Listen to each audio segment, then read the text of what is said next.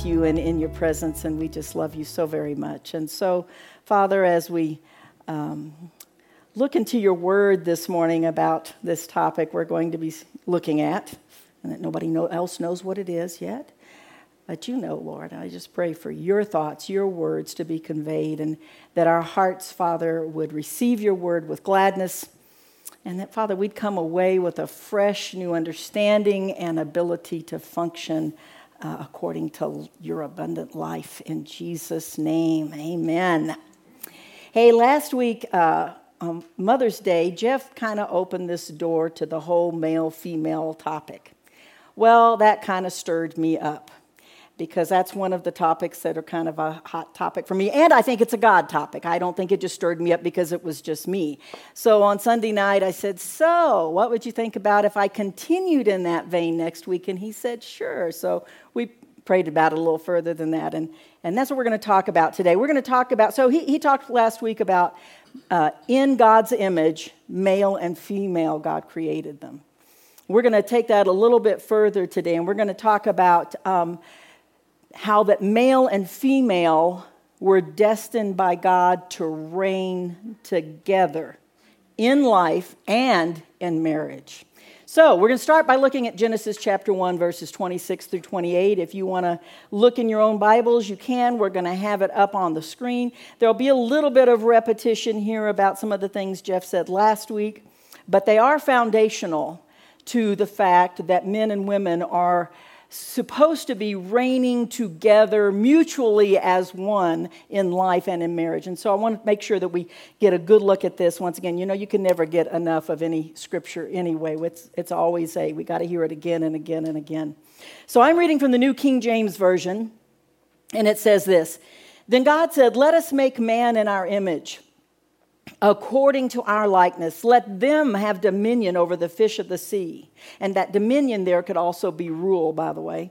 Over the fish of the sea, over the birds of the air, and over the cattle, over all the earth, and over every creeping thing that creeps on the earth.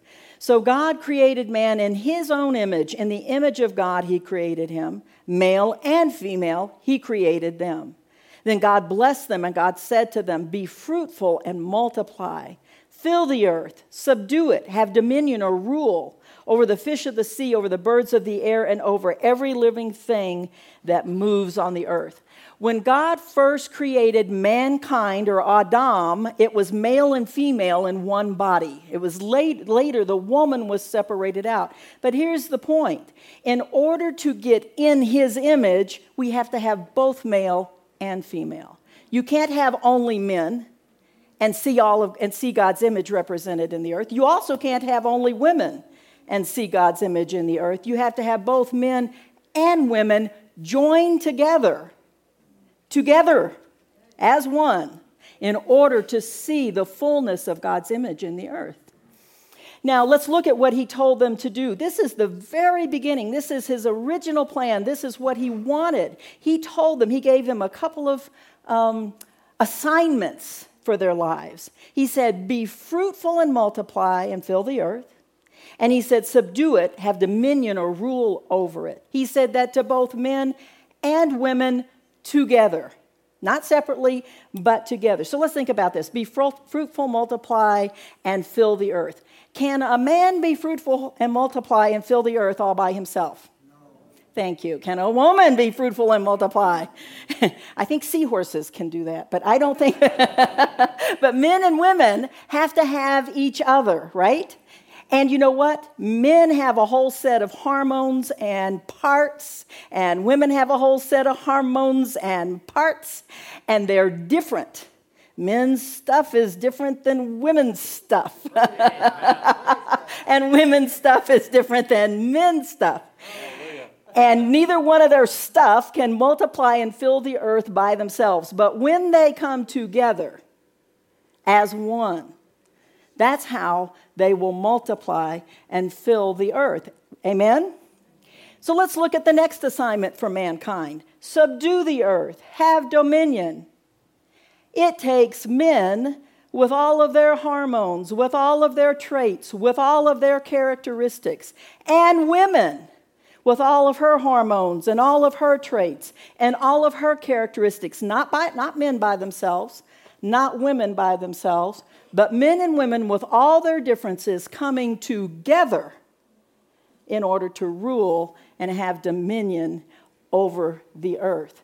We were always meant to be equal. We were always meant to do this together.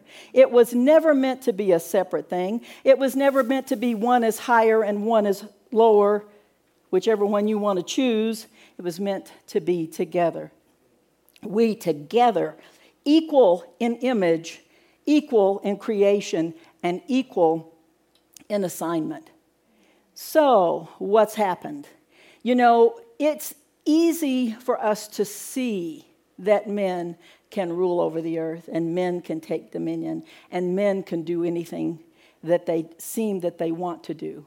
But women have had a different situation over the years. Now it's getting better and better. But I want to look at how it was always intended to be. I want to look at what happened, how did we get to that point, and what is it really supposed to look like for men and women to have equality, what I'm going to call gender equality, in the earth, according to the Lord, according to the way He originally planned it, that we just read about in Genesis 1. And how can we have that in our marriages as well? So what happened? So let's look at Genesis 3:16. Again, Jeff brought this out. This is where everything changed. Of course, we know that Adam and Eve ate of the tree of the knowledge of good and evil, and God came into the garden to talk to them about it, and this is what He said to Eve that really changes the men and women gender equality picture. To the woman, He said, I will greatly multiply, verse 16, I will greatly multiply your sorrow and your conception. In pain you shall bring forth children. Your desire shall be for your husband, and he shall rule over you. The repercussions of sin brought about not a difference in the fact that she was created in God's image, but it brought a diminishing to her dominion and rule in the earth. She now was going to have to be ruled over by the man. This was not God's original plan. This came with the fall. Everybody get that? Everybody say, it came with the fall. Boy, that should tell us I should have to say no more. That should end it right there. But there's a lot more that can be said because there's a lot of questionable things that have been taught amongst us all. Another thing that changed everything was the fact that mankind ate from the tree of the knowledge of good and evil. You know, we were never meant to live by the knowledge of good and evil. Now, we can't even begin to grasp that because that's the way our whole world, our whole society is built on understanding good and evil. There's laws built to keep us safe because of good and evil. It was never meant to be that. We were meant to live out of the tree of life where we didn't have to worry about evil because everybody lived in a life-giving way. An amazing concept that we're all looking forward. We're all saying we want that day to come again, you know, and yet it's a difficult thing. We can all do something about that in our own personal lives, but we live in a society that is ruled by the knowledge of the tree of the knowledge of good and evil from that day forward. And the heart of man changed from that day forward. Mankind, the heart of mankind changed from that day forward. Sin became more rampant. I mean, almost immediately we read about the murder between Cain and Abel, right? I mean, immediately sin came into the world. Lust came into the world. The pride of life, the lust of the eyes, the lust of the flesh. And all of society was changed. And to deal with it, laws were formed. And in order to enforce laws, hierarchies were formed. Mankind decided to form certain traditions and customs, some good, some not so good. Like I say, some of these things were benevolent, some were life-giving, but there was plenty of pride and self-centeredness and selfishness to go around. So Genesis 3:16, where He said man will rule over you, set us up for a patriarchal society where man was in charge. Now that didn't have to be a bad thing. It could have been a benevolent patriarchal society. But when you couple that now with sin flourishing in the earth, the pride of life, ego, self-centeredness, selfishness, power, superiority and subservience. When you couple those things together, a patriarchal society came into place that promoted things that did not go so well for women. For instance, over time, women were considered the property of men. Over time, women weren't allowed to learn or be schooled like men were. And over time, it even led to the view that women were evil. And some of you may still think that today. And if so, please repent, because you're wrong. We are not evil. We are wonderful. We are beautiful. We are good. All right. Anyway, now I should mention that there are a few stunning examples in the Old Testament of women taking their place. Someone like Deborah, and somehow she took her place and was allowed to take her place, and boldness and strength, and be who God made her to be. We're never talking about being somebody God didn't make you to be, but being whoever God is calling you as a man or a woman to be is who you should be, with all freedom. So here she is, a judge and a prophet and even a military leader who, without her, the battles wouldn't have been won. There was another prophet named Huldah. There was the courage and the wisdom of women such as Ruth and Esther. There was Jael, who had the boldness and courage to drive a stake through the temple, this temple, in the head, the forehead, if you will, of an opposing king and kill him.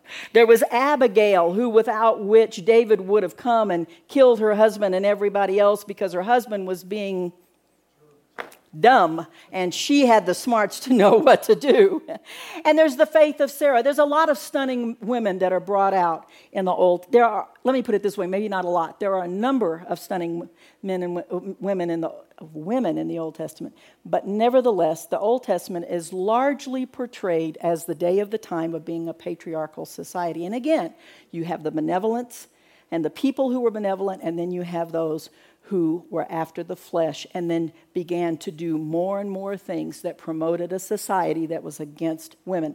Even in our Christian faith, some of our forefathers have been against women.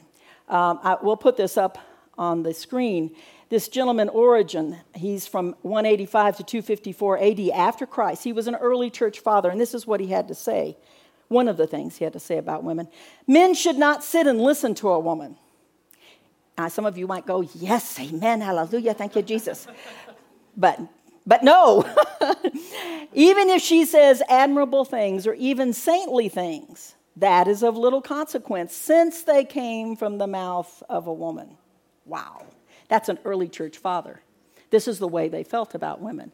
These are the people who began to construct the way for us. As a matter of fact, they had already had 4,000 years of this. This is why he would think such a thing. And even interpret scriptures if he had scripture. I don't even know that he had scripture or letters from Paul at this point. I'm not sure about him in particular. But even if you did, you would be interpreting it in the light of a culture of 4,000 years of a patriarchal and sinful society. Now, Martin Luther is a great man without whom, unless God used somebody else, you and I would not be believing what we believe today. We would be still crawling the steps, bruising our knees, beating ourselves, flailing ourselves on our backs for sin.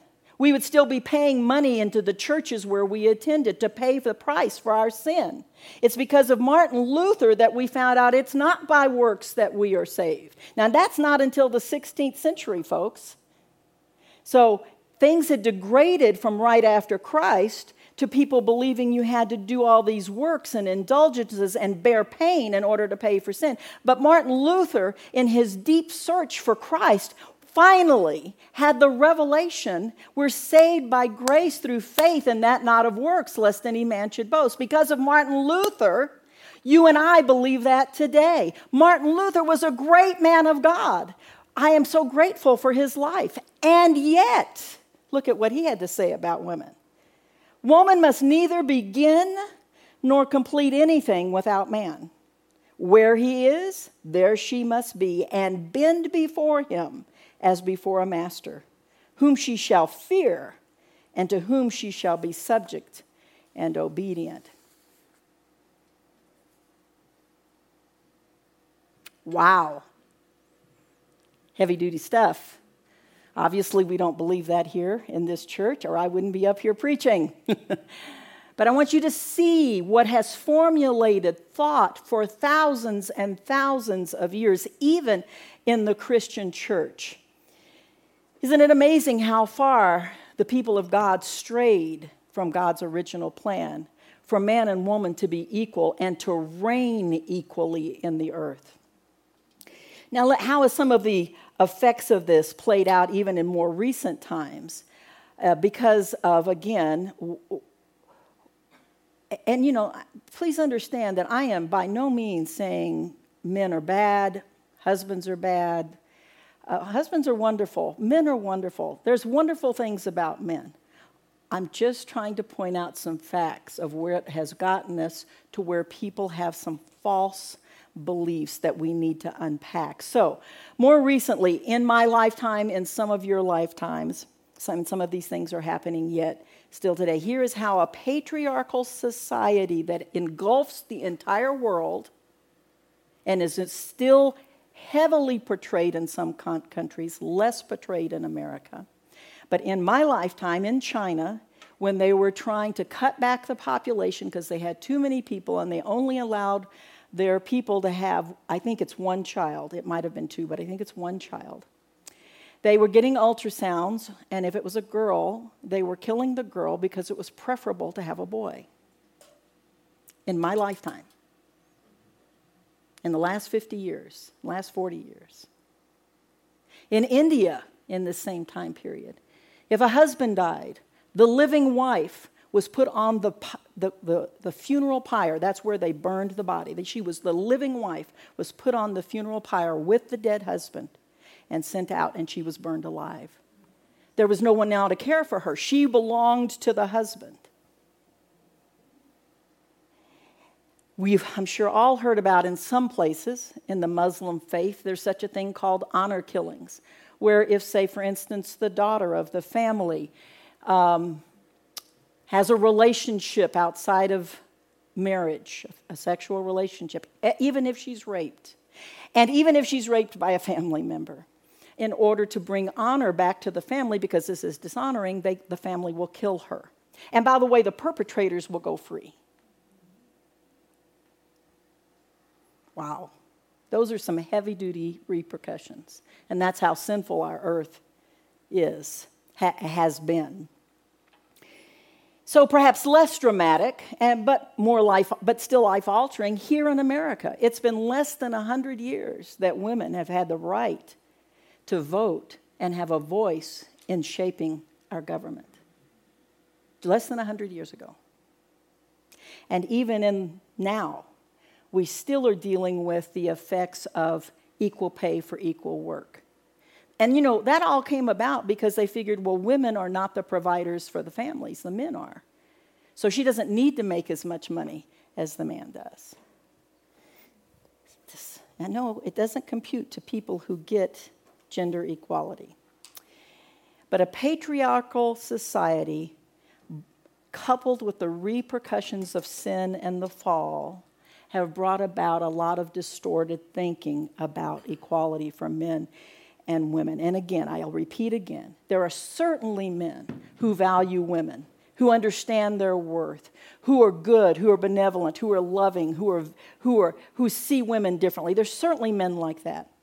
But we have to continue to look at this issue as it's still continuing to be played out. So what should we as Christians believe? Well, let's start with what did Jesus believe. And I'm not going to put scriptures up. I'm just going to throw some things out to you. And if you want to see the scriptures, I'll be happy to give you my notes later. But in Jesus' time, when he was on the earth, was some of the time where women were owned by men, where women in the Jewish culture were not allowed to be taught by the rabbis. The men were taught. Now, if you can't learn, then you can't expand and get better and do more things and be everything that you could have been. It's very important to be able to learn. And they weren't allowed to learn. They weren't allowed to talk to certain people. I mean, women were considered inferior, men were superior at that time. So the way Jesus treated women during that time was really quite revolutionary. He taught both men and women. He had men and women both who were disciples. He directed ministry to both male and female. He healed, he delivered, he set free men and women. Remember, he healed the unclean woman who sought him in the crowd, and he also healed blind Bartimaeus in the tree. On the Sabbath, he healed both a man with a shriveled hand and a woman who was crippled for 18 years. He raised to life the widow's son and Jairus' daughter. He balanced his parables with male and female activities. For instance, the kingdom of God, he talked about it being a mustard seed which a man planted and yeast that a woman mixed in her dough. That's a for instance. He frequently coupled his illustrations with men and women, like tax collectors and prostitutes, or 2 men in the field and 2 women grinding. He always brought in women. He was completely out of step with the grammatical ways of the time when he would say men and women, husbands and wives, fathers and daughters, fathers and mothers, sons and daughters. Those things were totally against the culture of his time. Jesus brought women up and acted in such a way that women had an equal standing with men. He was revolutionary. Of course, we know he was revolutionary in all sorts of ways, wasn't he? And this was one of them. And then, of course, let's talk about, for a moment, the cross. What did the cross do? Romans 5 tells us that the cross freed us from all that the one man, Adam, did by what the one man, Jesus, did. So the curse that came because of the one man, Adam, was we're freed from any curses because of what the one man, Jesus, did. So every curse associated with sin in the garden, everything that changed associated with sin in the garden has been negated and done with. So that thing about men shall rule over women, that's one of those things that's been done away with. Everybody say done away with through the cross.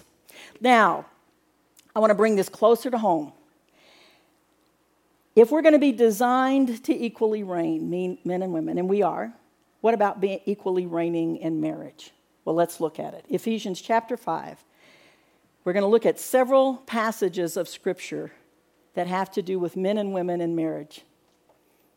And let's just start this whole thing by remembering, though the Scripture is inerrant, it's the original Scripture that is inerrant. It's not the translation of Scripture that's necessarily inerrant. Where most of our English Bibles started from today comes from the King James era. In the King James era, they lived in a patriarchal society. So as they read things in Scripture, some of which was difficult to translate, some of which was missing words, they would translate it through the lens of a patriarchal society. We need to remember that. It puts a whole new perspective on things. So Ephesians chapter 5, and we're going to start in verse 21. As you all know, although you may have a separation in your Bible between verse 21 and 22, there was no separation when Paul wrote it. It was all one. Ephesians chapter 5 and verse 21 says this, submitting to one another. Everybody say one another. Everybody say submit. That's that word, submit. Submitting to one another in the fear of God. And then it goes on in verse 22 and it says, wives, submit to your own husbands. Well, let's just stop right there. Did you know that word submit is not in the original Greek? It doesn't exist. It's not there. It was put there because it was presumed that's what it meant from verse 21. Wives, submit to your own husbands as to the Lord. For the husband is the head of the wife, as also Christ is the head of the church. Let's stop there. That word head is something to this, I'm not great at pronouncing it, kephale. And it doesn't mean authority or ruler. One of the meanings is source, such as the head of a river is the source of a river. So perhaps it has to do with woman coming out of man's side, perhaps. This is one way of looking at it. Actually, things that I've read, there are more than one ways to look at these things. But go on, as also Christ is the head of the church. Is not Christ the source of the church? And he's the Savior of the body. Therefore, just as the church is subject to Christ, so let the wives be to their own husbands and everything. So even if you want to talk about wives submitting to their husbands, let's talk about what submission looks like. Submission is a decision of the heart.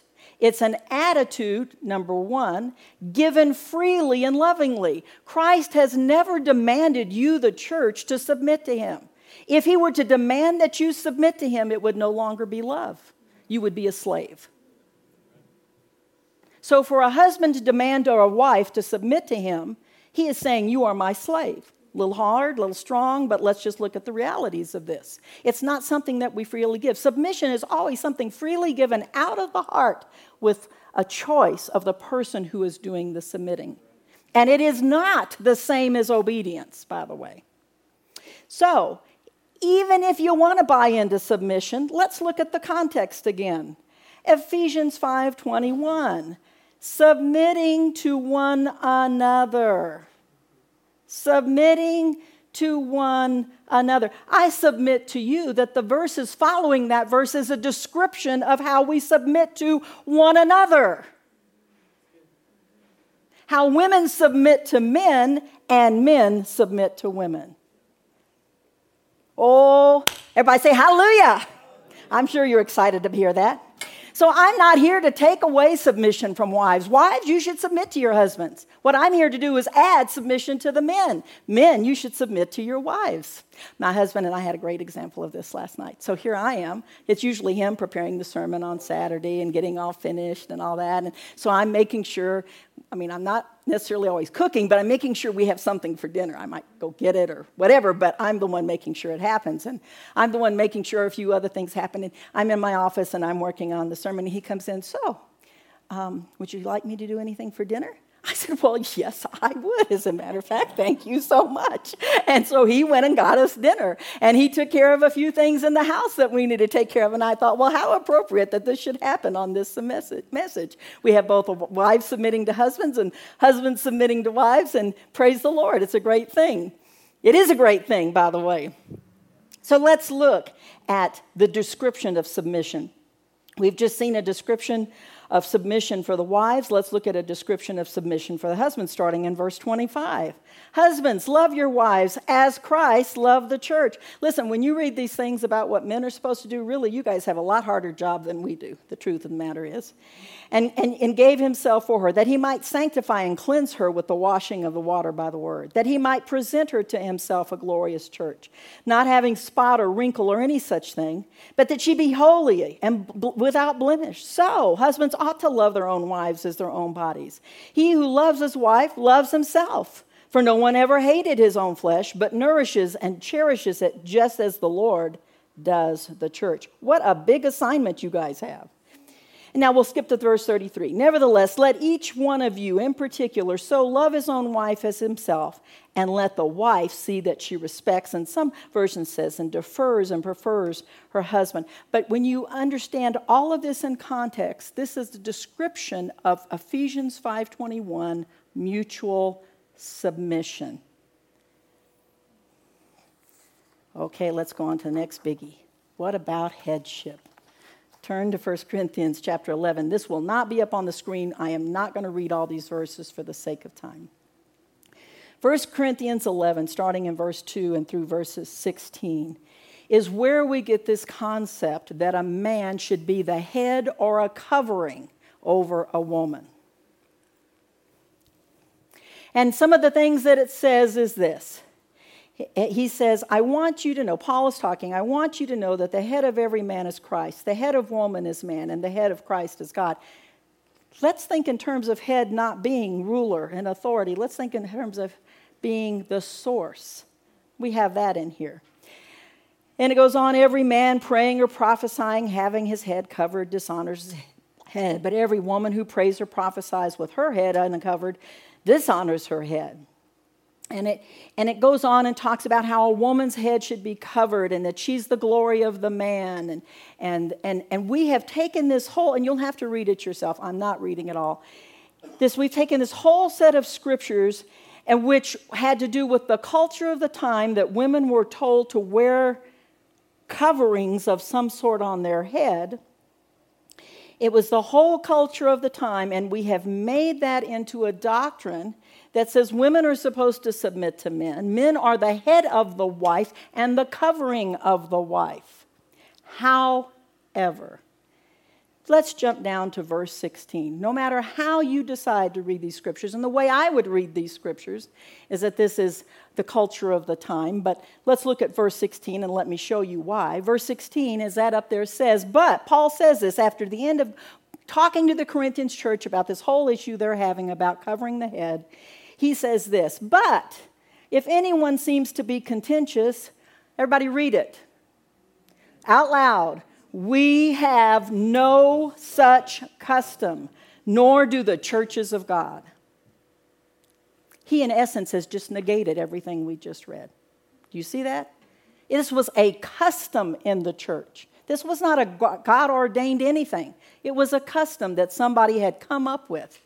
And he said, we, Paul, who has written most of the New Testament, where we get our great understanding about who we are in Christ, he says, we have no such custom, and nor do the churches of God. In the Mirror Bible, Francois Dutoit doesn't even put in verses 2 through 17 because he says it's not in agreement with the context of the gospel that Paul preached, where Paul had said there's no Jew, no Greek, no male, no female. All are one in Christ. He said these thoughts seem to have been added somehow by some church father to justify the tradition of the day where women were to show their submission to their husband by wearing a head covering. And then he goes on to tell a little story, and he says that he and his wife and his son had gone to a church there. He lives in South Africa. They had gone to a church there, and it was a church where the women had coverings over their head, and his wife came in without a covering, so she got a napkin and put it on the wife's head. Well, the son began to giggle, and Dad said, what are you giggling about? And he says, well, Dad, it's kind of odd to me that all the women in the church are covering up their hair, but their breasts are showing because they were nursing their babies. You understand, some things are cultural. Some things are cultural, folks. Covering the head was a custom and it was cultural. It is not written for us today, not physically to cover our heads, nor from a spiritual standpoint of the man is the head of the woman or to cover the woman. Now, don't get me wrong. I love some of the things that my husband brings to my life. I am so grateful that he does and takes on certain places in our life that I don't have to. And I think I would have used to have called that covering. But I don't call it covering anymore. I call it this is what he's good at and what I'm not good at. And in his male strength and in his male brain, he is better at some things than I am. And it's hard work for me to do some of the things that I don't know how much work it is for him. Maybe it's hard work for him too, but he never lets on. That's maybe part of his maleness. And I am grateful. I am so grateful that he does those things for me. But it's not the same thing as him covering me or being my head. It's about him being equal with me and playing his part in marriage as I play my part in marriage. Do we ever mess it up? Well, of course. You know, hey, let's think about that. I was thinking about how that one of the maleness things that I consider maleness, but some of you women right away are going to go, well, that's not male. I like that he mows the lawn, and I don't. Now, I consider that male, but some of you women you mow your lawn, don't you? No, not you. Some of women I know mow their own lawns, you know. So, what are you good at? What do you want to do? What do you like to do? What works for your time schedule? That's what we do. We work it out between us as a couple as to who's going to do. Some of you men love to cook, and some of you women hate to cook. In my family, I don't like to cook, but Jeff doesn't cook. So I cook if it gets cooked. And if I don't cook, I go buy it, you know. We work it out. We work it out between us, what works for us, what works in oneness for us. Last night it worked out that he got dinner. We need to understand that traditions change from ages past to ages present, and even from culture to culture in one country to another. Years ago, this is not about men and women, but years ago, and Jeff may have told you all the story, we were at a conference out in Wales, and here, and the group of people we hung around with, we didn't believe in drinking alcohol at all, not beer, nothing. And he went out and was with this conference out there in Wales, and big conference, several thousand people. He was we went there with one of the men Pastor Earl Johnson. Many of you know him. And we went out there with him. He was one of the speakers, and so Jeff was invited along with him back into the speakers' room where they had food and everything before the service started. And not only was there this array of food, but there was an array of beer. And Jeff was like, "What? What are these ministers doing drinking beer, and especially before a church service?" You see, sometimes sin is geographical, folks. Let's just face it. We need to get a broader perspective. Okay, let's look at one more of the questionable passages of Scripture about women or wives and husbands, and that's 1 Peter 3. And then after this passage of Scripture, I'm going to end with what I consider to be my most important points of the morning. 1 Peter chapter 3 starts in verse 1. Wives, and it should be up there, likewise. Everybody notice that word, likewise. Be submissive to your own husbands, that even if some do not obey the word, they without a word may be won by the conduct of their wives, when they observe your chaste conduct accompanied by fear. Don't let your adornment, do we have all that yet? Be merely outward, arranging the hair, wearing gold, or putting on fine apparel. Rather, let it be the hidden person of the heart, with the incorruptible beauty of a gentle and quiet spirit. I used to hate those verses. I so was not gentle and quiet. I'm still not gentle and quiet, but I'm a little... If you had known me 25 years ago, you'd say, oh, you've become so gentle and quiet. Which is very precious in the sight of God. For in this manner, in former times, the holy women who trusted in God also adorned themselves, being submissive to their own husbands, as Sarah obeyed Abraham, calling him Lord, whose daughters you are if you do good and are not afraid with any terror. Now, there are some good principles we're going to find in these scriptures about how to be a submissive person wherever you have to submit. But I want to get back to that word likewise. Why is likewise there? It's because of what came before those verses. So let's look at this in 1 Peter chapter 2. And we're going to start reading in verse 18. And it says this, servants, and another word for servants is slaves. Everybody say slaves. Be submissive to your masters with all fear, not only to the good and gentle, but also to the harsh. For this is commendable if because of conscience toward God one endures grief, suffering wrongfully. For what credit is it if when you are beaten for your faults, you take it patiently? But when you do good and suffer, if you take it patiently, this is commendable before God. I want to ask you all, do any of you in this room endorse slavery? Anybody? Raise your hand. Anybody endorse slavery? Who does not endorse slavery? Let me see your hands. I want to make sure you're listening. Okay. How many of you would endorse masters beating slaves? Let me see your hands. You don't endorse, I'm sure, masters. Right. Okay, who does not endorse a master beating slaves? Thank you very much. Likewise, you wives, be submissive. If you don't endorse slavery, if you don't endorse beating slaves, which it seems to endorse in these scriptures, why would we endorse wives being submissive to husbands? Because it's likewise. These are probably some of the verses that the Christians used to endorse slavery in the 1800s. And they were Christian people saying, well, it's biblical to have slaves. It's biblical to beat them if they don't do what they're supposed to do. Did y'all know that? Hitler was a Christian. Oh, what? Well, obviously not. Obviously not. But you see, Christian things were said. KKK, Ku Klux Klan, uses Christian verses. How do they get that interpretation out of Scripture? It boggles our mind. We have to understand that in that day, in that culture, there were slaves. And Peter was addressing how the slaves were to take care of themselves in the midst of this culture. Likewise, he was talking to women in a culture where marriage was a financial contract. If a man wanted to divorce a woman, he could divorce her because she burnt the toast. Of course, they didn't have. I guess she put it over the fire and burnt it. I don't know how she burnt the toast then, but a man could divorce a woman for any reason that he chose. And so, if he was going to talk about gender equality, he had to also equip women how to go home in a culture where the men owned them. Which we don't buy into today. We don't endorse slavery. We don't endorse beating slaves.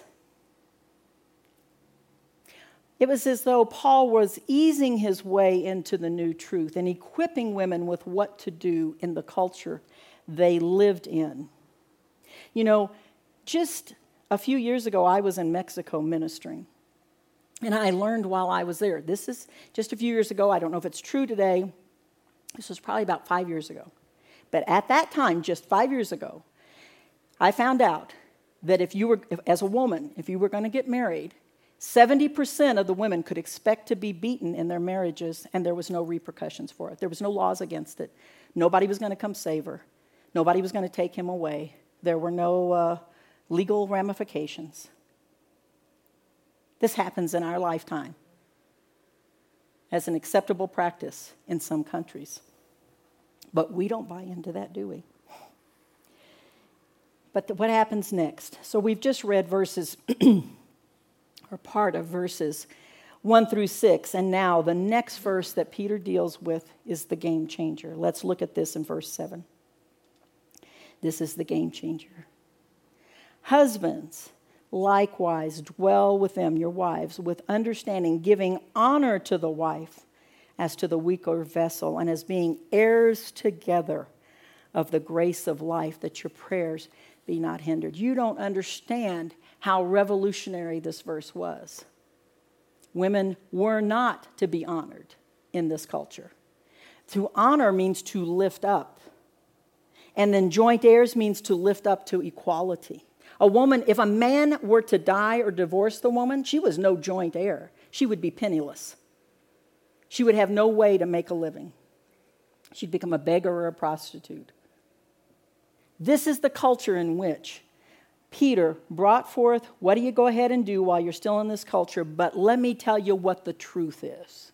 The truth is, and you men need to know it, he's talking to the men, these women are joint heirs with you. This was a revolutionary statement in that culture. All right. These are the most important points of my morning. So, how should we, men and women, reign together? What was God's original idea? How should we live together in marriage? How should we reign together in life? Well, there's a few characteristics. Ephesians 5:21 was one of them. We submit to one another. And actually in 1 Peter 2, you'll find we're to submit to all people. Submitting means to defer, prefer, honor, and respect, to lift someone else up. Men and women, I'm to lift you up. I'm to lift you up. You're to lift me up, whether we're in marriage or not in marriage. Our whole job is to honor one another. Submit, prefer, defer, not always have to have our way, but trust God that things will work out even if I'm not getting my way. Even if I am just so sure everything should go this way, there will be times I'm the one who needs to put that down and trust God and defer and prefer someone else. Whether it's your boss, whether it's your sister, your brother, your mother, your father, your wife, your husband. This is how we're to live. I don't believe in worldly feminism. I don't believe in the feminism that's angry with men and that put men down in order to build women up. That's not right. But I do believe in scriptural gender equality. And so I'm going to build up my husband. I'm going to prefer and defer while he does the same for me. Here's another principle. Well, 1 Peter 3, and I don't remember if we put those up or not, but after you get done reading in verse 7, in verse 8, it goes on and says this: finally, all of you be of one mind. All of you men and women, wives and husbands, be of one mind, having compassion for one another. Love as brothers, be tenderhearted, be courteous to one another. Don't return evil when somebody does evil to you. Don't return reviling when somebody reviles you. Don't return blame for blame. But on the contrary, give away blessing, knowing that you were called to this, that you may inherit a blessing. Let's look at another characteristic. These are kingdom characteristics, folks. Submission is a kingdom characteristic. You understood that? Just interpret those words. Okay. We're kingdom characteristic to be compassionate, loving, tenderhearted, courteous. Those are kingdom characteristics. And then what did Jesus, if you want to lead, if you want to be great, what did Jesus tell you? Be the least be a servant. This is a kingdom characteristic, to take on an attitude of servanthood, not an attitude of superiority. But I'm here to serve you. And by the way, you're here to serve me too. Praise the Lord. Anyway, but that doesn't make me superior or you superior. This is something we give away. It's what Jesus did, who was, here he is equal with God, but Philippians 2 says, humbles himself, became a man, and to the point of death laid down his life. And that's how he was lifted to be King of Kings and Lord of Lords, was by being the servant of all. Kingdom characteristics we're to serve. And then last, and definitely not least, really probably first, is God is love. It's all about love. It's all about love. It's all about you displaying love. It's all about me displaying love. Love is patient. Love is kind. Love is not rude. Love does think the best of other people. Love believes all things and hopes all things about the people around me, and love never fails towards the people around me. This is kingdom living. The way men and women will reign in life together is acting like God acts, with love, with servanthood, with submission and preferring and honoring someone else, with kindness and with compassion. If you take nothing else home today, take that home, because that's how you and I will reign in this life with men and women. Love, compassion, kindness, servanthood, submission one to another, honoring, deferring, and lifting up the other person. Amen? Would you rise to your feet?